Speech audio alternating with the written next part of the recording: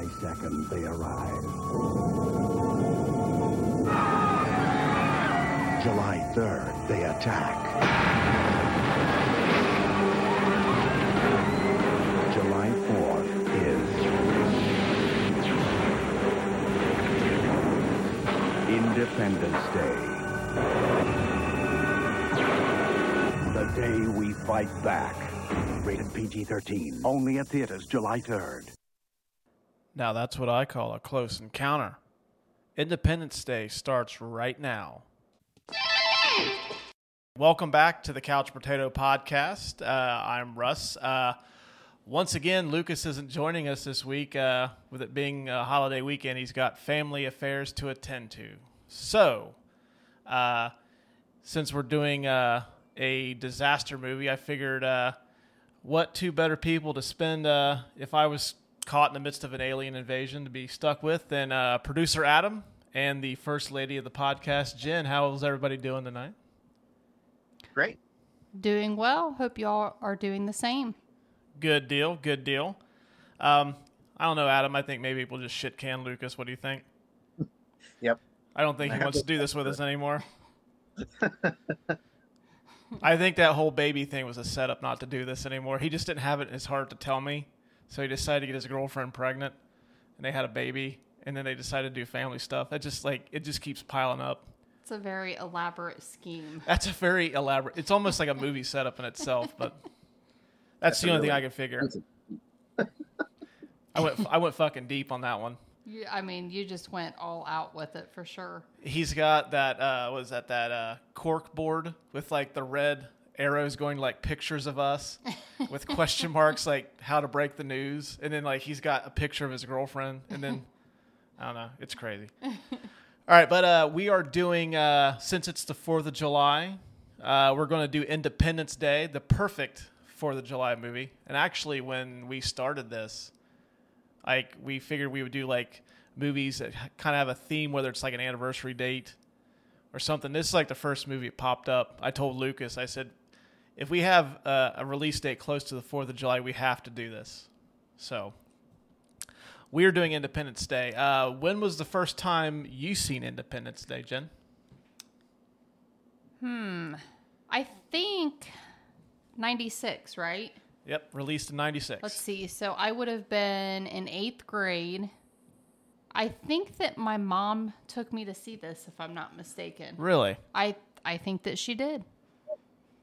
Oh, wow. Adam, what was your first viewing of Independence Day?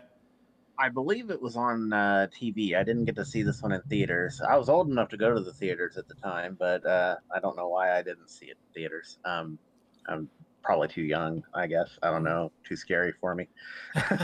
But I believe I watched it on TV with Dad, which is how I watched a whole bunch of movies like this. So. Yeah, didn't your dad introduce you to RoboCop when you were super young? And not when I was super young, but indeed he did introduce me to RoboCop. I think it's probably like 13 or 14, something like that. Yeah. I saw it. I remember they started promoting this movie close to the Super Bowl, and I remember the ad was basically the White House getting blown up, and I looked at my brother and I said, fuck, I gotta go see this when it comes out. And it was just, I think they had like July 2nd is when this came out, and I seen the White House exploding, and I'm like, I gotta be there. And then when like they started showing like the ads and the teaser trailers and the trailers come out, I was there the first night, the first showing of it. Because I think they started it here at town at like 7 o'clock on like it was a Tuesday, and me and my buddy went and seen it the first showing we could, and it was just blown away by how awesome it was. So that was my introduction to it. Guys seem to be super impressed. I'm very impressed. All right, real quick rundown the tail of the tape. Released on July 3rd, 1996, not July 2nd, so don't pay any attention to me. Directed by Roland Emmerich, who followed this up with the epic turd Godzilla, which did you say something about I should mention that was his follow-up? Yeah. That's his follow-up. This stars Will Smith, Jeff Goldblum, Bill Pullman, Margaret Collin, Vivica A. Fox, Randy Quaid, and the incomparable Robert Loggia.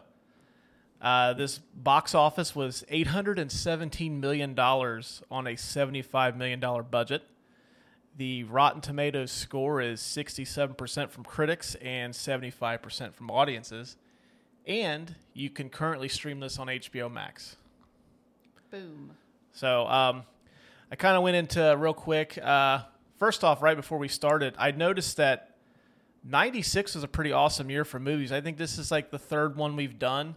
We've done actually 3 of the 4 top grossing movies of this year now. Oh, really? Yeah, we did Twister. The Rock was the one that started it all. And now this one. Those were all 96? Mm-hmm. Oh, okay. Yeah, the only one we haven't done yet is Mission Impossible. And is that That- planned that- for the future? That's probably coming up. Gotcha. Okay. But we kind of touched on this on the Twister episode, but this kind of started a new trend in movie making where before, like, if you wanted to, a studio wanted to do a big blockbuster, they got the biggest star they could, paid them a shit ton of money to be in it. And, you know, chances are the movie's going to make money. But Twister was kind of the start where if you just got people that you recognized and you sold people on the premise, they came out seeing it. And I think this is probably like the best example of that. What do you guys think? I would agree with that. Yeah.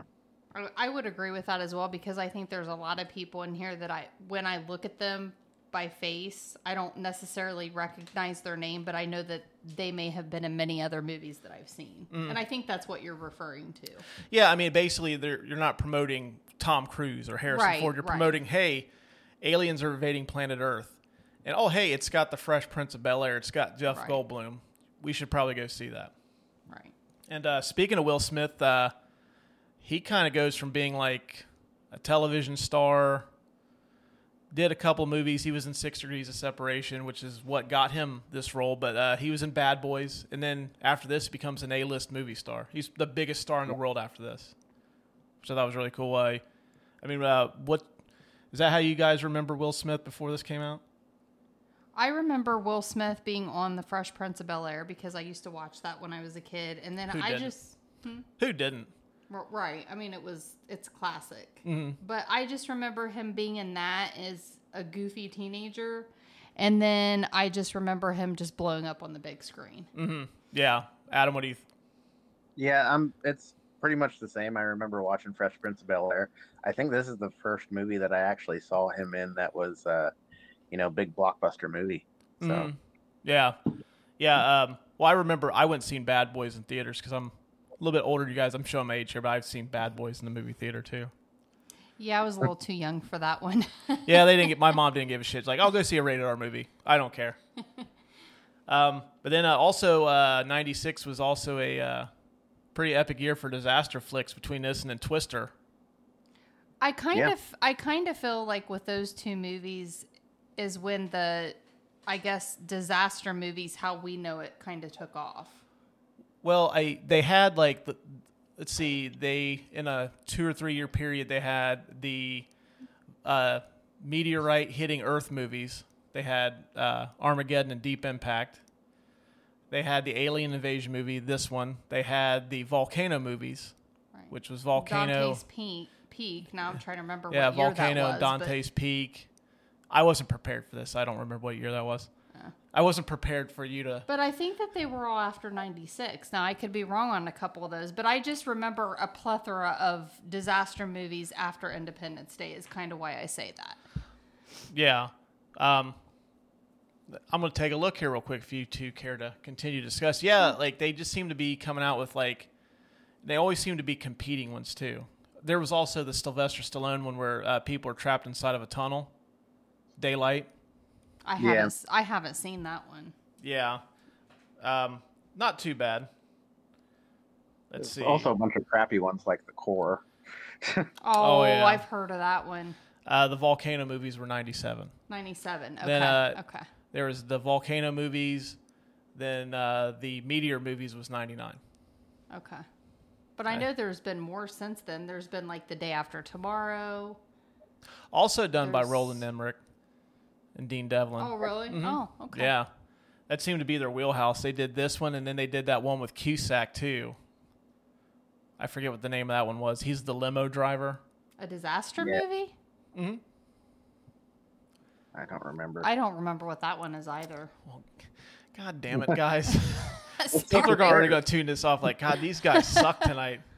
I think it's 2012. Yeah, 2012, which was released in 2009. Huh, how funny. It's just called 2012? Mhm. Oh, so that's where with John Cusack as a limo driver? Yeah, he's the limo driver. I've never even heard of that.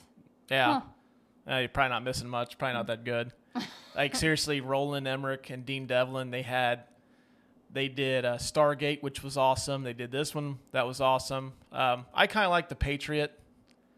And I really can't think of anything else that they've done worthwhile. They did, like, White House Down. They did I've The never Day seen After that Tomorrow. Yeah, White House Down was the year of the President or the White House Under Siege movies. Oh, okay. Because they had Olympus Has Fallen a few months earlier, which is the better one of the two. Gotcha. So, but yeah, like seemed to be. Yeah, it was a good point. They seemed to come out with like this was like kind of like the apex of the disaster movie. Like Twister and Independence Day kicked it off. So Right. So we're going to get into the categories now. You guys ready? You guys got your notes ready? I do. Yes. No, you don't, Jen. I'm looking at you right now. You don't have any notes ready. You're just staring at mine.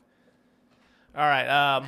I already have in mind what I want to say. I thought about it. I did not write it down, but I am prepared. Okay. All right. You want to kick off with the categories, or you want to dig into the research a little bit? Adam? We can do research first. All right. Sure. What do you got first? Let's see here. I actually read an article today. I want to credit the article. It was Vanity Fair. You don't have to do that. We don't do that around here. But they were talking about how Fox didn't want Will Smith, and Roland Emmerich was just like fighting for Will Smith. The reason being was because if they casted a black actor, then worldwide box office would drop, which wasn't the case. And so he fought with Fox a lot about that. I thought that was really interesting too. I read the entire article, but I still don't remember who did it. Yeah, I could see them like, hey, he's not an established box office star. I could see them maybe going off that premise, but I don't know, that their reason's fucking stupid. Yeah, it was really dumb. Now we know why Fox is owned by Disney now. Right. And then next, you were right in saying that it premiered on July 3rd, but there were some showings before then on July 2nd, which just happens to coincide with the same day that the movie started in the actual plot. Touching base on that, there is a Twitter feed right now, and I think they only bring it up around this time of the year. Like, somebody has a Twitter feed that basically follows the events of the movie in real time. Oh, okay. Yeah, I just kind of scrolled through it, and it's like, like somebody, I think they described like their television signal is starting to mess up, and then it's like when the scene in the movie where like you start to see like that cloud of smoke Yeah. in the Middle East. They's like, oh shit, there's something happening like in the Middle East, and then like, oh shit, it's happening in like Washington now, and yeah, it's kind of cool to like just check it out. Kind of like what they do with War of the Worlds every year, where they do the radio broadcast, make it seem real. Mm-hmm. That sort of thing. That's cool. Yeah, somebody's got to be freaked out by one of those too. There's still somebody out there like, oh fuck. I'm Mildred. sure somebody's like doomsday prepping and everything. Mildred, get the SpaghettiOs and the shotgun. We're going to the cave.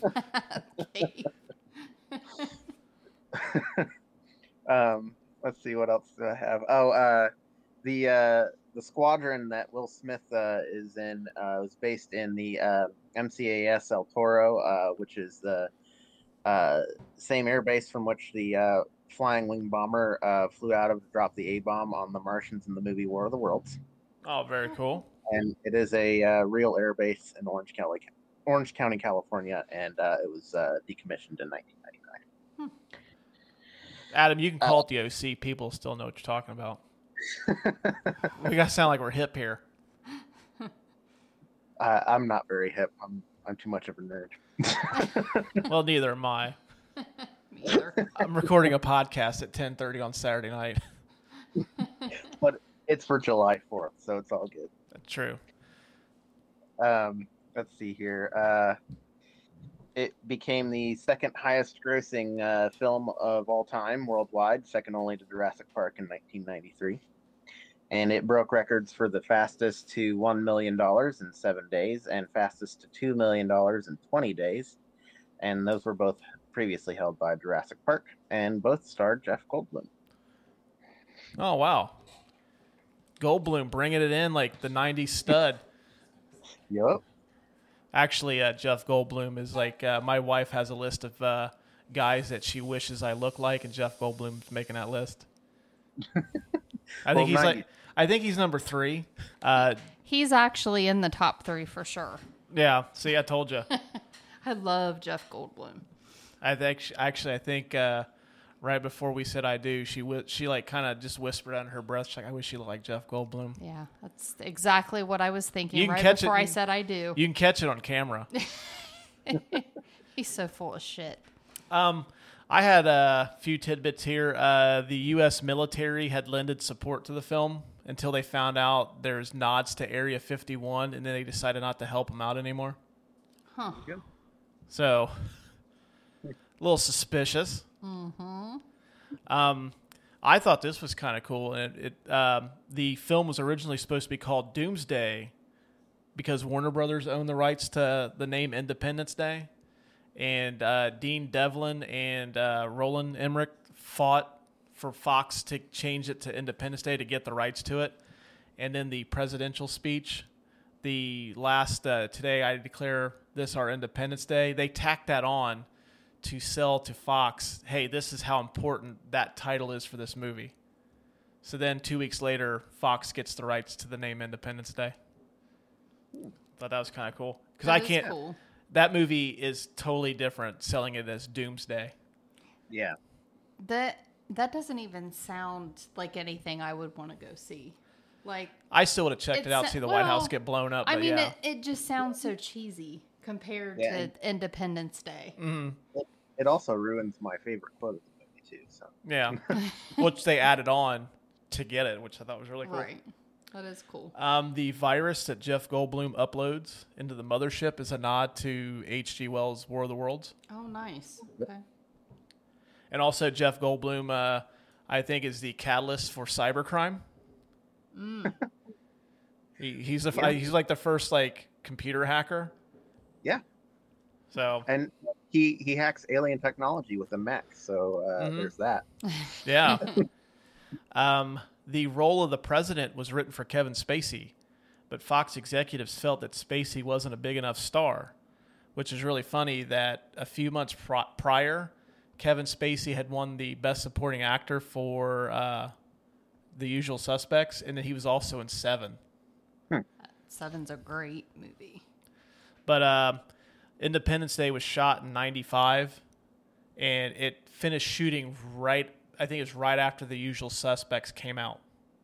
So Kevin Spacey blew up right after they had finished filming with that. So I guess looking back now, some 20, 25 years later, probably a good thing because, Yeah. That Kevin- I was actually Yeah. going to bring that up as Kevin well. Spacey's a creep. Yes. Huge creep. I really couldn't find too much in terms of casting stuff outside of the Kevin Spacey subbing for Bill Pullman, but Jada Pinkett was offered the role of Jasmine, but she turned it down because she was shooting The Nutty Professor. Okay. So, and fun fact, a year later, Jada Pinkett and Will Smith get married. That's awesome.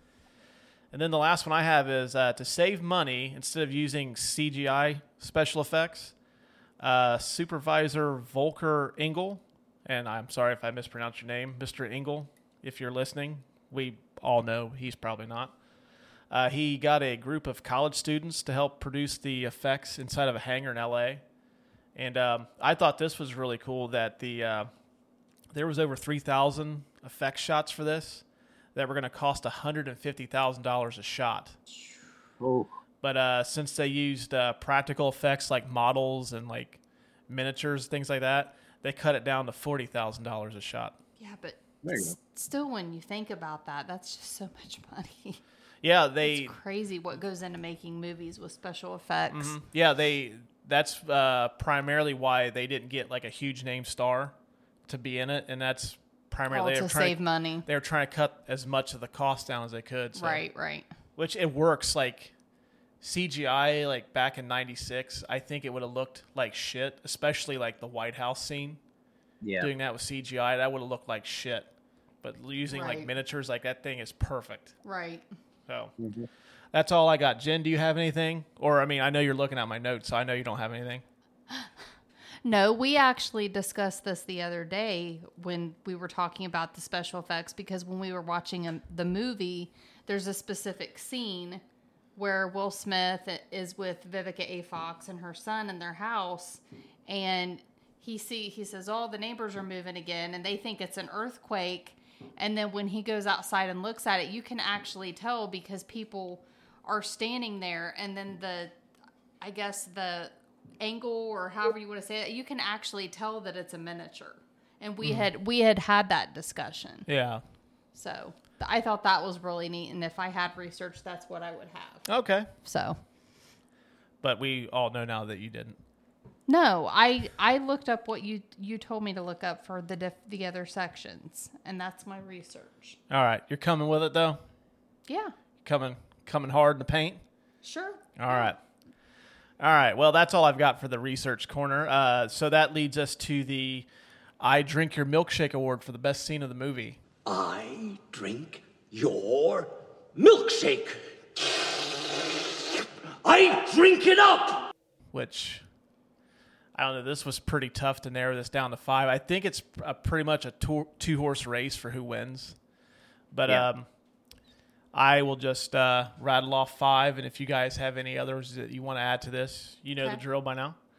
My first scene is the aliens landing, and then the destruction of like all the cities, especially the White House.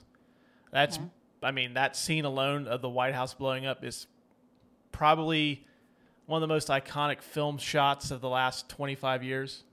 I mean, for sure. That to me, that sold the movie to me. Like the minute I seen that in February before this came out, I was like, I have to see that. Yep. And then I also don't understand why.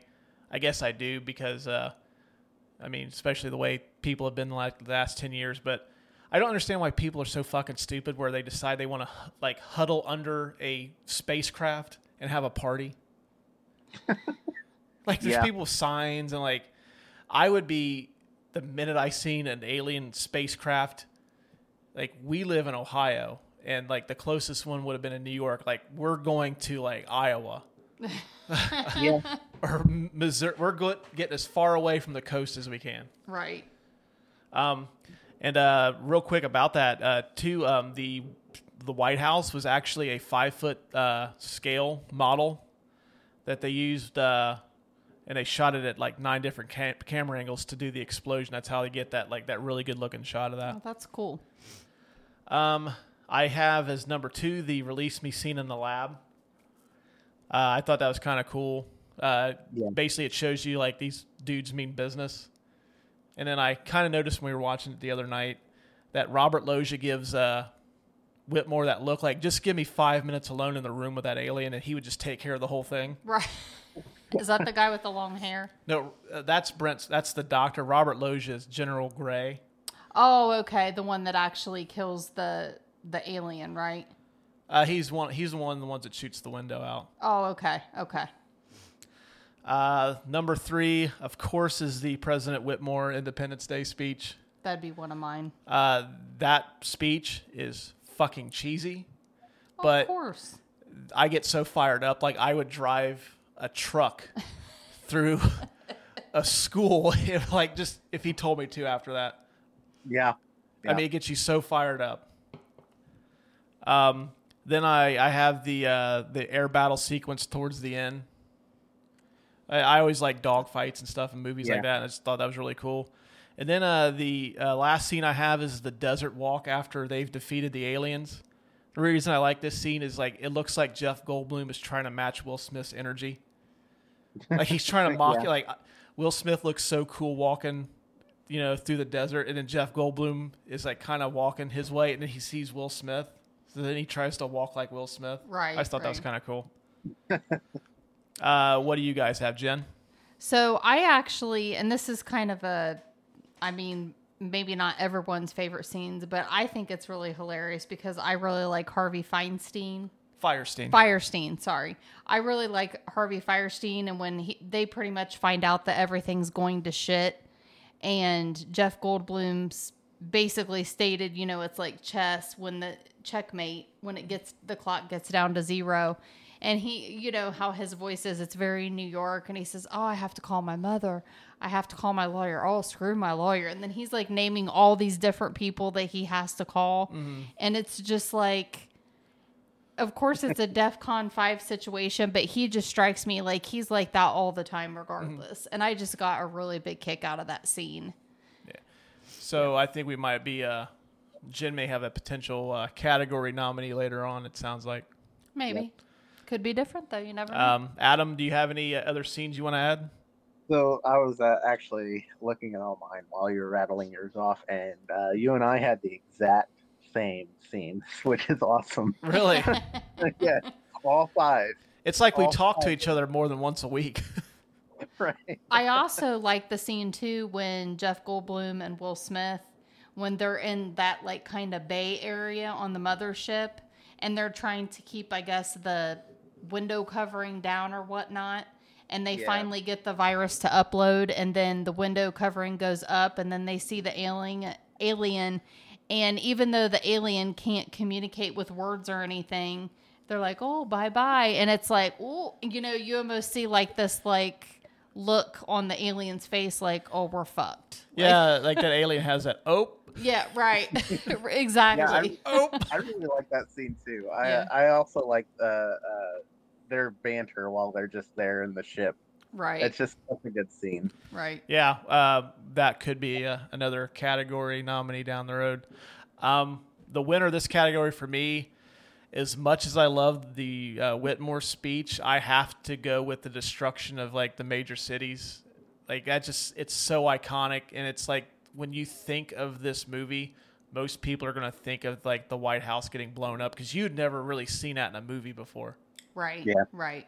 And like I said, like that sold the movie for me back in February. Like I don't give a fuck what the trailers look like afterward. I just want to see the White House blow up. It's just so cool to see that, and I'd never seen that before.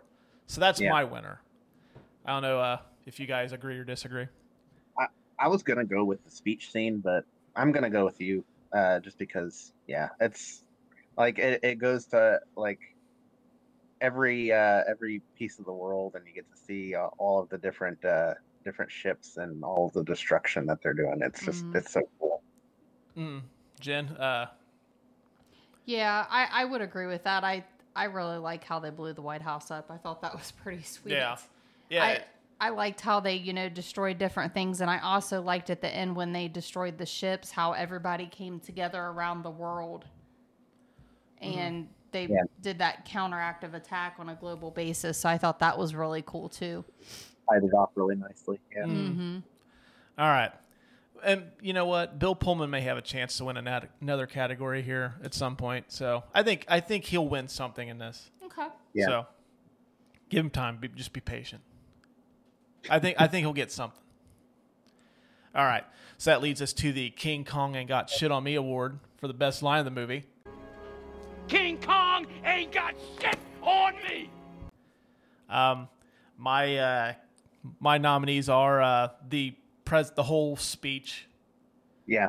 I can't really quote. I just call it the "Today we celebrate our Independence Day" line, but it's like the whole speech in general is just so fucking like gives you goosebumps. Like I was fired up watching this the other night, and I don't know how many times I've seen Independence Day. I've seen it probably at least 30 times.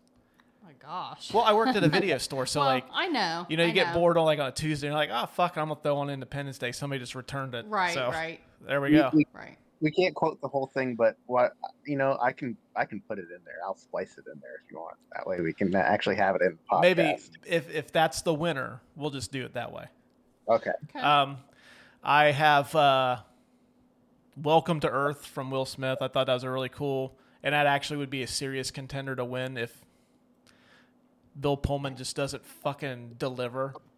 Like that's like the Jordan's game winner in like the '96 NBA Finals. It's just like so clutch. I have Randy Quaid's "Hello Boys, I'm Back." That was a good one too. I like that. Then I also had "Forget the Fat Lady," that whole little line, Jeff Goldblum, when they're trying to get out of Dodge. This probably shouldn't be nominated, but the fact that most people know I love Robert Loggia.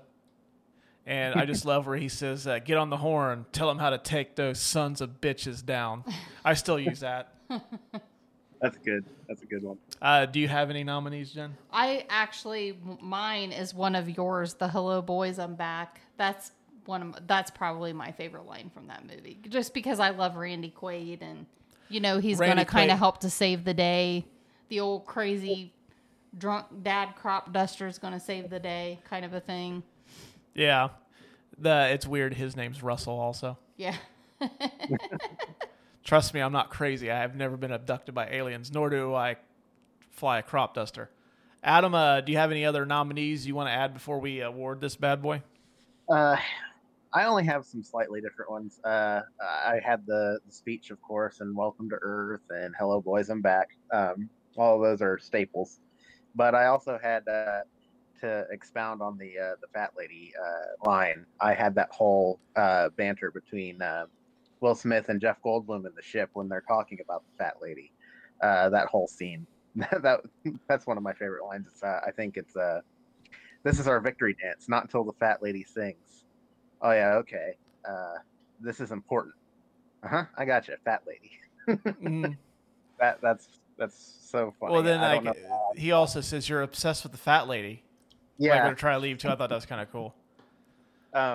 And it's specifically because he says it in another movie, but it's, they're closing up on us. They're closing. Shut up, shut up, shut up. Must go faster. Must go faster. That is not just any movie he says that in. He says that in Jurassic Park. Right. So I nominated that. I know it probably won't win out to Bill Pullman's speech, but I had to mention it just because it was in Jurassic Park. Yeah. I think we have to give this to Bill Pullman. Yeah. I agree. That speech is so iconic. Did you know that Budweiser just released a commercial where he parodies that?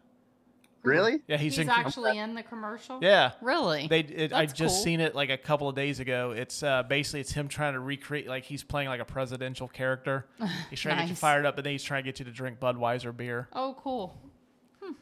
So, yeah, just that speech alone, like, it has to win. Yep, I would agree. I agree. Man, the clean sweep so far. Like we're all agreeing on stuff. Maybe we should just get rid of Lucas. No, can't get rid of Lucas. If I'm remembering correctly, just because I've listened to all of them so far. So you're one of the three? Yeah. Well, it's good because I edit them. I think you agree more than you disagree on everything with Lucas. So, I mean. Well, I think going forward, Lucas is just going to start agreeing because he's afraid he's going to lose his job. No, I would say the same. I think that you guys agree a lot on things too in episodes, at least from what I've listened to, and I've listened to all of them as well. So. 2 or 3. All right. I'm getting to know my audience personally now. All right, so we're in agreement. Yes. Bill Pullman wins that one. Okay. Correct. Yep. All right, now our next category is the Lou Brown Give Him the Heater Award for the best performance by a bit player. Get about the curveball, Ricky. Give him the heater. I have a couple nominees. Brent Spiner, just because that was in the midst of his run on Star Trek: The Next Generation. He's the crazy scientist. I think he's kind of kooky, and he looks like a guy that's been cooped up in a lab for 30 years. Yeah, he really does. I also nominated James Rebhorn, who plays the slimy Secretary of Defense. Yeah. He was good. I can't really see anybody else doing that. He's just a real son of a bitch. It's man, I hope he gets his comeuppance. And he does. He gets fired. And then I nominated Judd Hirsch. He's Jeff Goldblum's dad. He's fucking awesome in this. Just he's kind of being he's playing a stereotype. But I mean, he just has I love when they're talking about like how much shit cost, and then he goes, "You don't think a hammer costs like $40,000, do you?" I was like, "Damn!" Like that makes like as a kid when I seen this, like, "Damn, that's right." Like, there's no way a fucking hammer costs that much. So why can't we do this? So, Right. do either one of you, like Adam, do you have any nominees you want to add to that? Actually, I don't. I actually nominated Judd Hirsch too, the dad of Jeff Goldblum in this movie. I mean, he's my favorite bit actor. I like all the little quips that he adds into the movie, and how he, even though he's talking to the president, it doesn't matter. You know, he's still himself, and he still tells the president how it is. Right. And then I love how he basically snaps. Like, there's that scene where Jeff Goldblum is just horribly acting like he's drunk. I mean, that scene, that's like the one beef I've had with this movie is like that scene is great. Jeff Goldblum is like cannot play drunk for anything. No. Like, but then he snaps him out of it. I love that. It's like, okay, if you can snap him out of that, then like you've got like the fucking like you've got the power. So, Jen, do you have anybody you want to nominate for? I really like Judd Hirsch as well. I just thought he was really great, and like to Adam's point, he was just telling it like it was whoever he was talking to. It didn't matter. And then, but I really love Harvey Fierstein. I got a kick out of him, and like his very brief snippet that he was in the movie. It actually kind of reminded me of him and Mrs. Doubtfire. He was like the same character, but he's the exact same character. Right. And I guess that's kind of one of the things that I enjoy about him. Mm-hmm. So clean sweep. Judd Hirsch wins this, or are you going Firestein? No, I would still have to say Judd Hirsch wins this for me. Damn, this is like our Titanic episode. The year Titanic swept the Oscars. Just like, it's winning everything. We're all in agreement. This is better than the Oscars, so. Yeah, it is. Especially like the Oscars from a few weeks ago. Woof. I don't know if this is going to be a permanent category, but I created a new category. Okay. May see how people dig this. Okay. I'm calling this the Eric Stoltz Award for the performer that you would replace, or the Eric Stoltz Award for the performance that needs recast. Okay.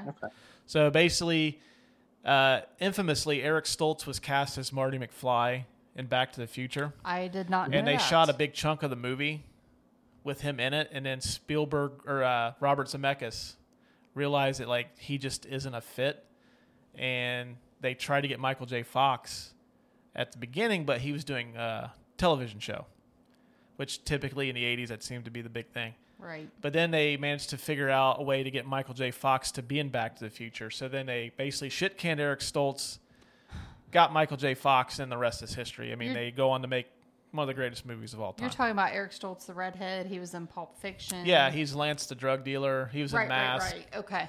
Gotcha. Went on to have a very solid career, but I mean... I can't see him as Marty McFly now. No. I like this category. It's something different. So, if there's a performance or an actor that you think that you can cast somebody better in, so feel free. I nominated Vivica A. Fox. I like her character, but I don't think she comes across, considering like she's like rescuing people. Like, to me, she just didn't convey the strength that I like to see in that. So, originally, Jada Pinkett was asked to do the role of excuse me. She was considered for the role of Jasmine. I don't know why I couldn't think of her name for a second. And I think she would have been better. Like, everything Jada Pinkett has been in, she seems to have like this strength that she conveys in a lot of her roles. So I would personally recast Vivica A. Fox with Jada Pinkett. I could see that. I could see that change for sure. Yeah. Now, do you guys have a nominee? Adam, I'll start with you so Jen can think on it for a minute. So and I didn't. Don't say Robert Loggia because you can't. I was thinking Robert Loggia, and I was like, no, I can't recast Robert Loggia. Nope. Can't do it. Everybody in this movie's great. I would agree with you. I think Jada Pinkett would have been a better fit for Jasmine. I'm probably going to agree with you on this one too, so it's going to be a sweep again, most likely. But I was thinking about it while we were talking because I didn't recast anybody at first. So I was like, well, maybe the scientist guy, maybe somebody different for him. And I was thinking of random actors that have played scientists, and like, how weird would it be if we got Doc Emmett Brown here in Independence Day? That would have been funny. That would have been funny. I did think that like you could just swapping out. If you took James Rebhorn's character and you swapped him with James Cromwell, who I get those two confused all the time, to play the same character, and then I'll blow your guys' mind. Take out Randy Quaid and replace him with Gary Busey. Oh, I could see that. yeah. I could see it. Or Nick Nolte. Nick Nolte, like No, I always see not Nick loony Nolte. enough? No, Nick Nolte to me is always going to be Jack Cates in 48 Hours. Okay. And he doesn't really convey enough crazy to me. Yeah. Nick Nolte is just kind of like the drunken uncle that you Yeah. like, but he's also, you can tell like, Yeah. man, there's some dark shit going on with Uncle Nick, and there's a line I can't cross with him. But, You know, yeah. I could also see Daniel Stern, like his character from Home Alone. Like if you took Daniel Stern but took him and his character from Home Alone, like that personality, I could see him replacing Randy Quaid. Okay, I can maybe see that too. Yeah. Yeah. So, do you have a nominee, or we just... I don't know who the actress is, but Jeff Goldblum's wife, I always found her kind of boring. Yeah, I thought She- about Margaret, Margaret Collin too. Is that her name? Uh-huh. Okay. I could maybe see. They could have cast, since it's kind of a big role. Like it's not a huge role, but it's like a fairly mid-sized role. Like maybe get like Annette Bening. I could see that. Yeah. She just she kind of like Vivica A. Fox. You would think that her role as the president's, she was the chief of press or the press secretary, I think. You would think that she would have more of a stronger character. Mm-hmm. Just kind of like, I'm scared, even when she was doing her press conference and whatnot, it was just very kind of, yeah, there's a lot going on. Yes, the president's going to speak. It was just kind of, I don't know for me. Now I'm not gonna crap on Vivica A. Fox because she won me over in this movie, especially with her profession. Oh, for sure. I was like, damn. But I would swap her out with Jada Pinkett. And plus, I'm a huge Jada Pinkett fan. So Yeah. All right, so we're in agreement that it would be probably Vivica A. Fox. Although I do like Margaret Collin too. That's a really good one. We'll split it. You could have replaced either one of the ladies with different actresses. Okay. Yeah. That works. All right. The last category we got is who wins the movie. So I will start with you, Jen. Who wins the movie for you? For me, it's Jeff Goldblum. Is that because you wish that I looked like him? No, it's because I love Jeff Goldblum, and I thought he played a very important... I mean, he wasn't per se in the movie maybe as much as some other people, but I feel like he was kind of the key factor into figuring out how to defeat the aliens. So, without him, that wouldn't have been possible. So for me, that wins it, for sure. Okay. Adam, who wins it for you? Well, it's Jeff Goldblum. He had a cool run of movies there in the 90s, and I think he cemented himself as a national treasure. You know that the third Thor movie wouldn't be as good without him.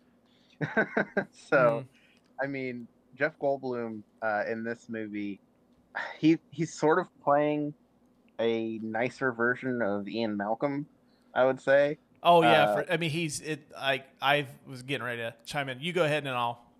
Okay, but I think that his character in this movie is all of us. Like, why are you doing that? Why are we doing anything? We need to do it this way, and this is the smartest way to do things. Mm-hmm. And he's pretty much the voice of reason throughout all of it. Mm-hmm. And he's the like Jen said, he's the reason that we beat the aliens in the end. So Now, I like Jeff Goldblum in this, but Jeff Goldblum is one of those actors who's kind of crafted a certain persona in his movies. He just is kind of like a bundle of nervous energy. Yeah. And like you said, it's him and Ian Malcolm from Jurassic Park are the same character, but this one's the nicer version. I prefer Ian Malcolm over David in this, so that's why I can't give it to Jeff Goldblum. He's done this character before, but he did it better a few years prior. Gotcha. Okay. Okay. My winner is Will Smith. I can see that.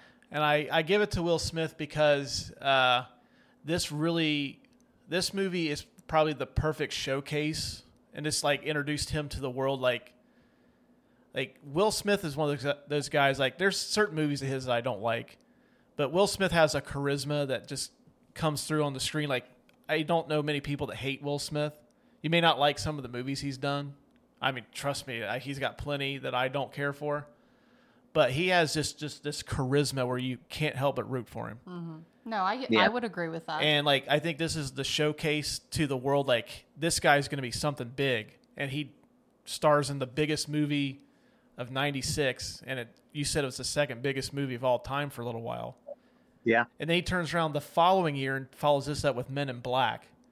That's a great movie. I like that movie a lot. So I think just like this was like he became like one of the biggest stars, if not the biggest star in the world for like a huge period of time in the late 90s. And he kind of got derailed after like Wild Wild West. But yeah, that movie sucks.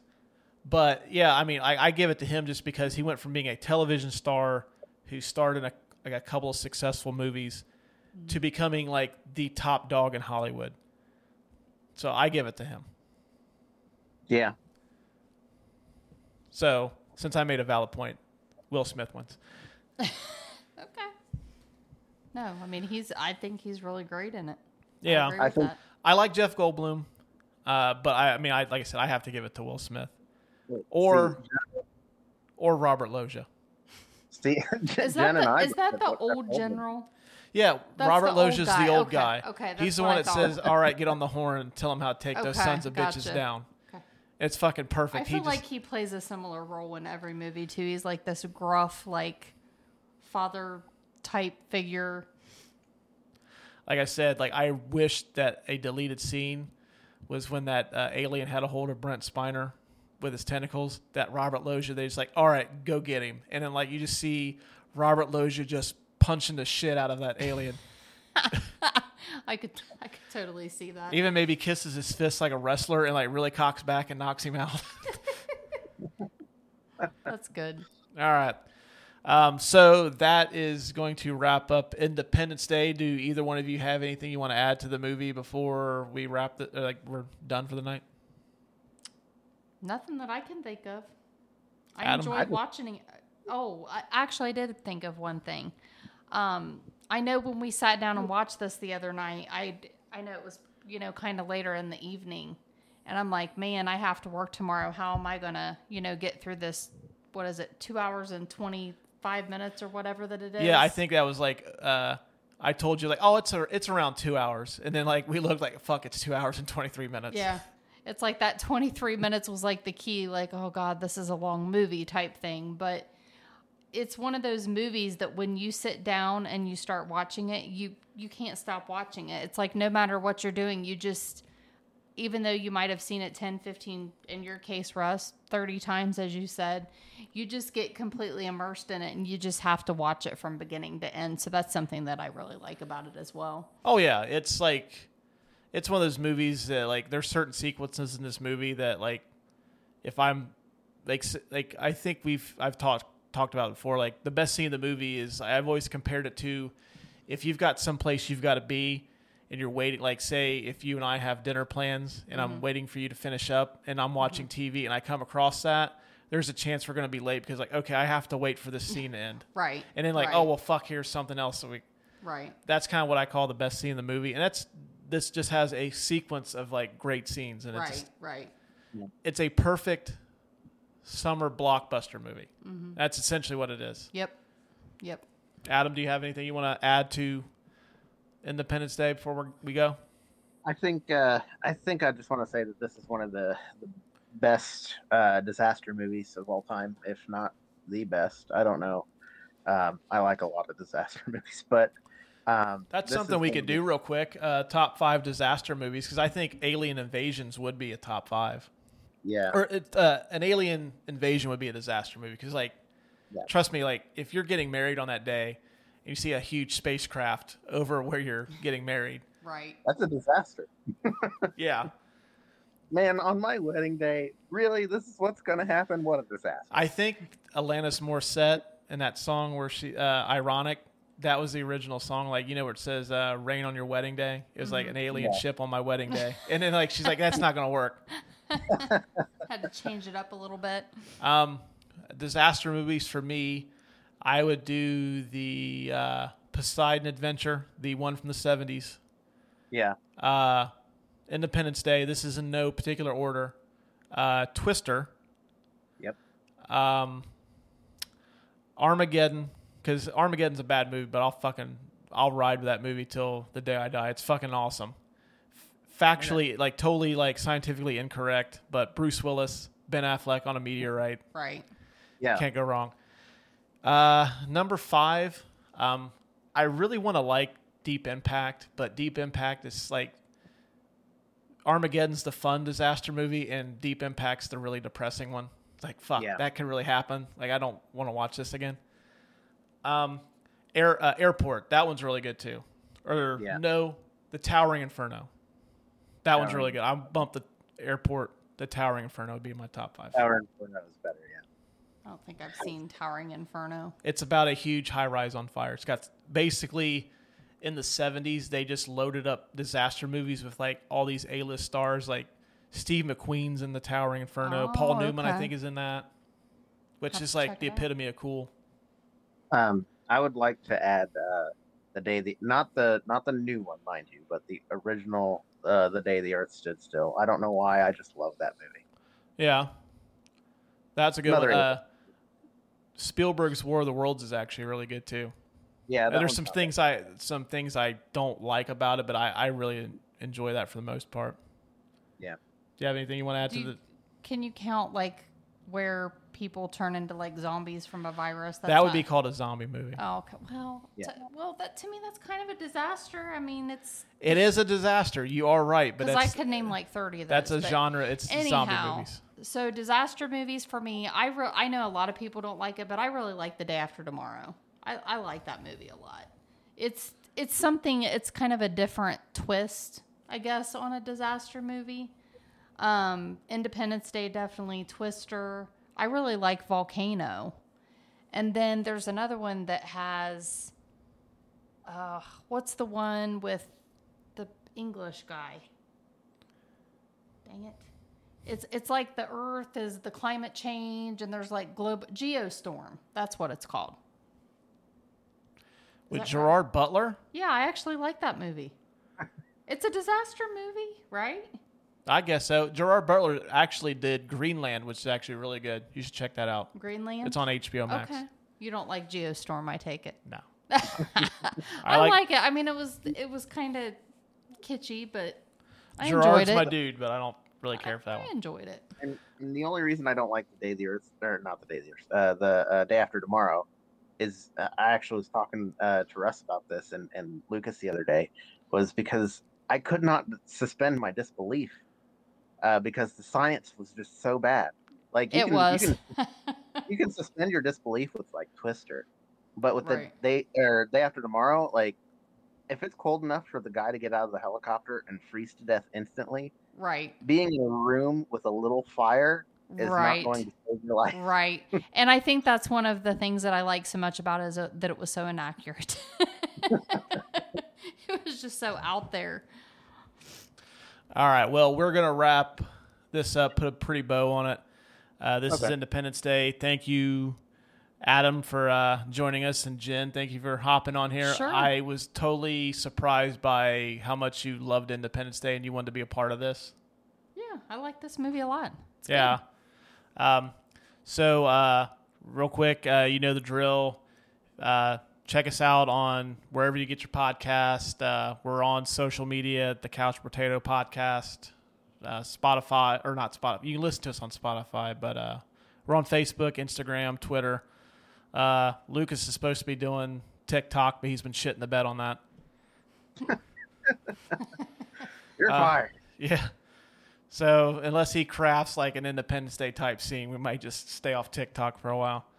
But we will be back next Monday with we're venturing back into the comic book realm. We're doing, in my opinion, the best comic book movie of all time. We're doing The Dark Knight. Ooh, that's a good one. Adam, you're going to be a part of that one, aren't you? Yes. Okay, good. Very good. And maybe Lucas will be back. Maybe he won't. Maybe something else has happened. I don't know. Another family thing. Yeah, he's got another kid. He just had Surprise! another baby. Like, hey, I can't do it this week, guys. I just had another baby. So I've got 2 now. Like, the hell. All right, so until next Monday, we will talk at you guys later. Bye, everybody. Bye. Bye. Good morning. In less than an hour, aircraft from here will join others from around the world.